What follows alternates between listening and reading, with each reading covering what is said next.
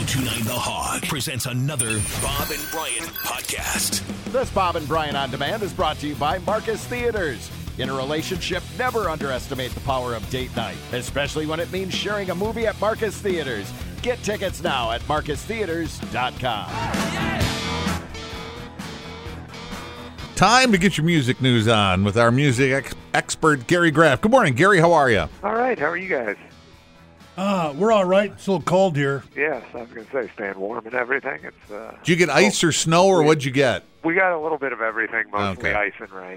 Yeah. All right. Yeah, trees down, power out for some people. You know, the usual winter. Well, usually we start by picking a topic to go with, but you know what? I think we should let you pick the starting topic this morning. Yay! So let's go to Rihanna first, because we have like what happens at every Super Bowl halftime show. We learned that the FCC got a number of complaints from people who felt her performance was too sexy. Some even called it pornographic. Fortunately for Rihanna, the number of complaints was just over 100. Really, in the context of, however many billion watched it, not bad. The biggest complaint ever was for Justin Timberlake and Janet Jackson in 2004. That was 540,000. Well, if you could sit through an episode of Baywatch 30 years ago, Rihanna's show was nothing. No. Yeah. No, I completely agree with you there. Wow. So, If anything, I'm kind of leaning toward, as far as Super Bowl shows go, and this is going to sound bad, and it doesn't mean I hate Rihanna. It was boring. it was one of the okay. ones forget. Yeah. It was Kind of just tame. Yeah, it was tame. yeah, exactly. It was Very tame. It was just a big spectacle. Yeah. And, like we said last week, it looked good. It was an easy to sit through it for the 12 or 13 minutes, and you won't remember much about it in future years. We won't talk about this one like we do some of the others. I think it's so unmemorable, it'll be memorable. It's It did serve. I was going to say it did Yeah. serve her purposes commercially, though. She jumped from number 2 on the Billboard Artist 100 chart to number 1 because of downloads and everything that came in its wake. And she did announce this week that she's going to perform "Lift Me Up" from the Avatar 2 movie at the Oscars on March 12th. So, how far along is that baby going to be on March And 12th? she's Further. gonna be, she'll be showing a little more. Further but, along. Yeah. Yeah, but this one, she doesn't have to be flying around in the air or accompanied by whatever it was, 900 million dancers. right. Flowing she could dress, big flowing dress. Exactly. Whatever she wants. Or show it off. Yeah. She seems the type of performer that might just show it off. Okay. Whatever she wants. Adele's got a couple of things going on here. Adele. Adele. Adele. One, she's talking about her back being jacked up. What? Yeah, she did another interview this week, and she had kind of been talking to audiences in Las Vegas about this. That she had slipped a disc. Well, she got a little more specific about it with People magazine. That she had slipped a disc several months ago, which now some people are saying. So is that the reason why the whole residency was pushed back? Was that the real reason? Not all the production hoo-ha, but was she injured? And she is performing, she says, with sciatica and, just in pain. But she plans to wait to stay out, until it ends on March 25th.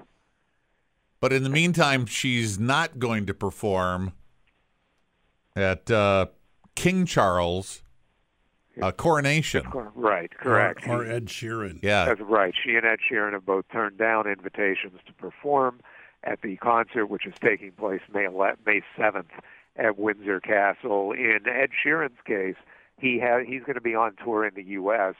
and has shows on. He doesn't have a show May 7th. He has one May 6th and May 8th, and his people were just like, we can't risk that. We could be late. There could be a flight delay. We just can't put that into the schedule.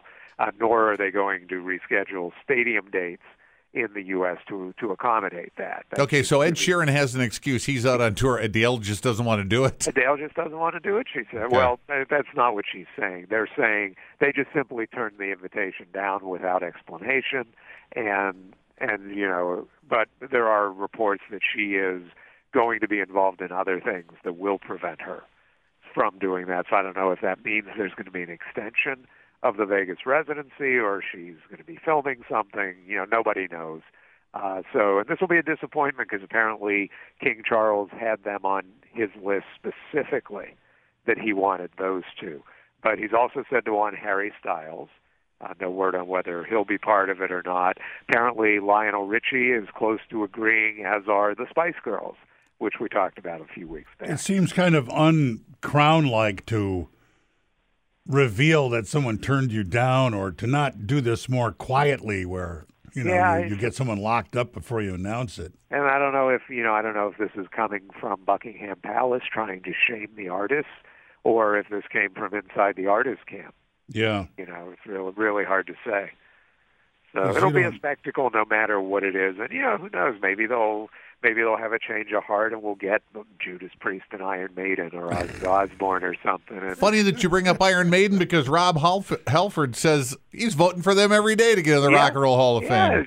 Rob Halford from Judas Priest, who got in last year, says that he is calling the Hall of Fame. You can vote by phone, you can vote online, but he is doing every day, he's casting a public vote for Iron Maiden. And then those of us who get individual ballots, we all got ours this week. Mine just got here yesterday, and Rob Halford noted that now that he's in the Rock Hall, he gets one of those ballots too, so he and the rest of Iron Maiden will definitely be voting for, the rest of Judas Priest will definitely be voting for Iron Maiden, who, by the way, are currently number 5 in the public vote with nearly 170,000 votes.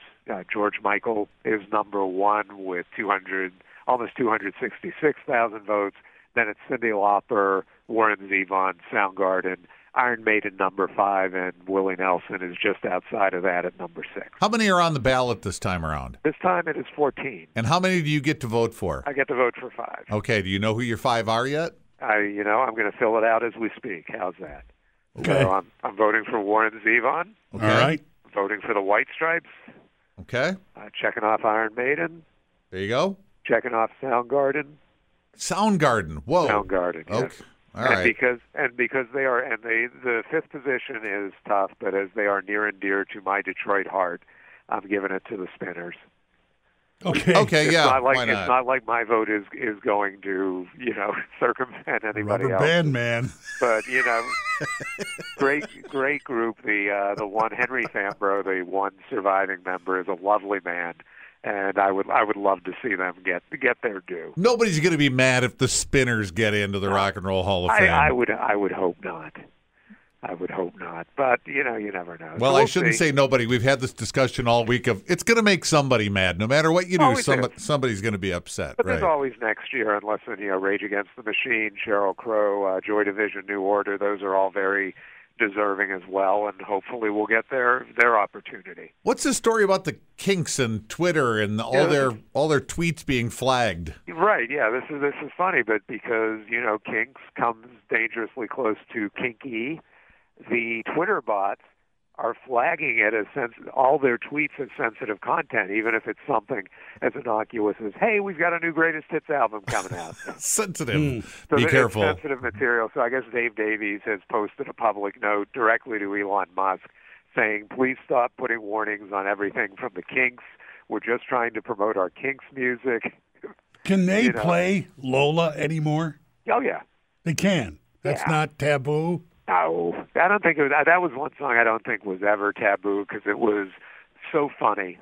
First of all, LOLA. Yeah. Yeah, it was just done in such a way that it was not objectionable, even back when it came out. Low Budget's my favorite Kinks song of all time. I like that. Yeah, it's just a good song. Didn't get a lot of airplay, but it's a cool song. Suck cigars, suck on old mints. I'm a fan of Where Have All the Good Times Gone. Sure. All right. There's a lot of good Kinks songs. Let's talk about band dysfunction. Let's start with Bush frontman suing their drummer.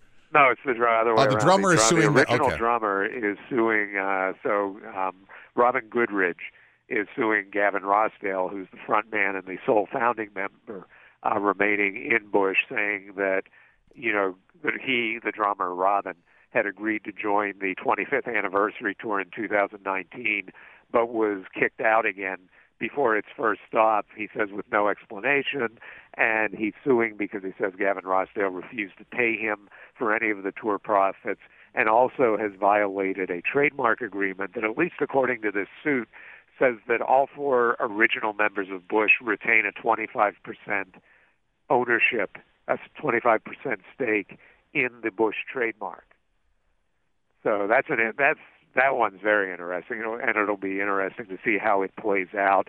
Besides suing for damages and financial remuneration, he also wants an injunction to prevent Rossdale and Bush Incorporated from using the trademark Bush until the case is settled. Until he gets paid. Yeah, more basically is what it is. Then Journey, Jonathan Cain, everything. He's got to be a little upset, right? Because yes and no. So here's what happened. You'll remember that in the verbal fisticuffs that have been going on and the legal fisticuffs that have been going on in Journey between Neal Schon and Jonathan Cain, one of the things Neal Schon put out there was, hey, would you all like to see Greg Raleigh, who's the guy Jonathan Cain replaced in the band, come back? And there was a lot of back and forth about that.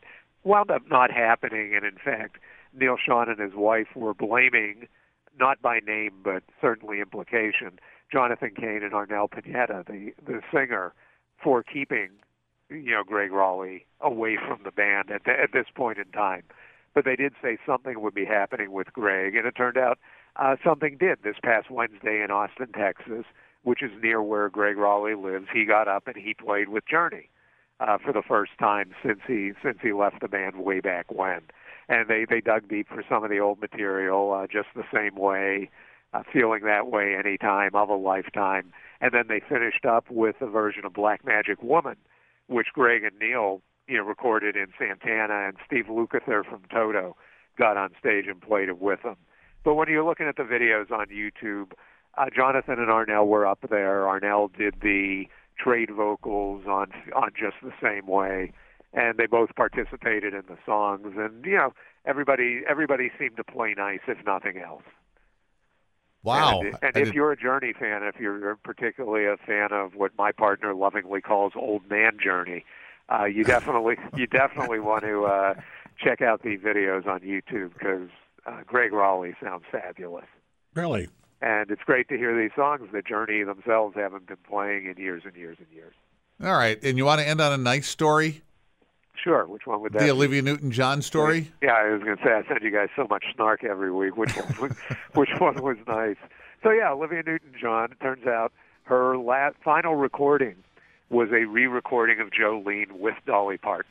They got in the studio together, and Dolly posted it on Instagram this week with a message, love you and thank you for shining your light on us. Apparently they recorded it not long before Olivia Newton-John passed away this past August. But Olivia Newton-John had that on an album like back in the 70s too, didn't she cover it then? Yeah. Yeah, so they just got together to do it. I think my sense is it was on Olivia's maybe last trip to the U.S., and they knew this was probably going to be it. So they got into the studio as friends and made a nice recording.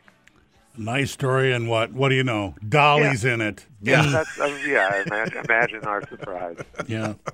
All right. You guys have a great weekend. Stay warm up there. All right, Gary, we'll talk to you next Friday. Take it easy. Gary Graff, our music guy. You get him on Friday mornings.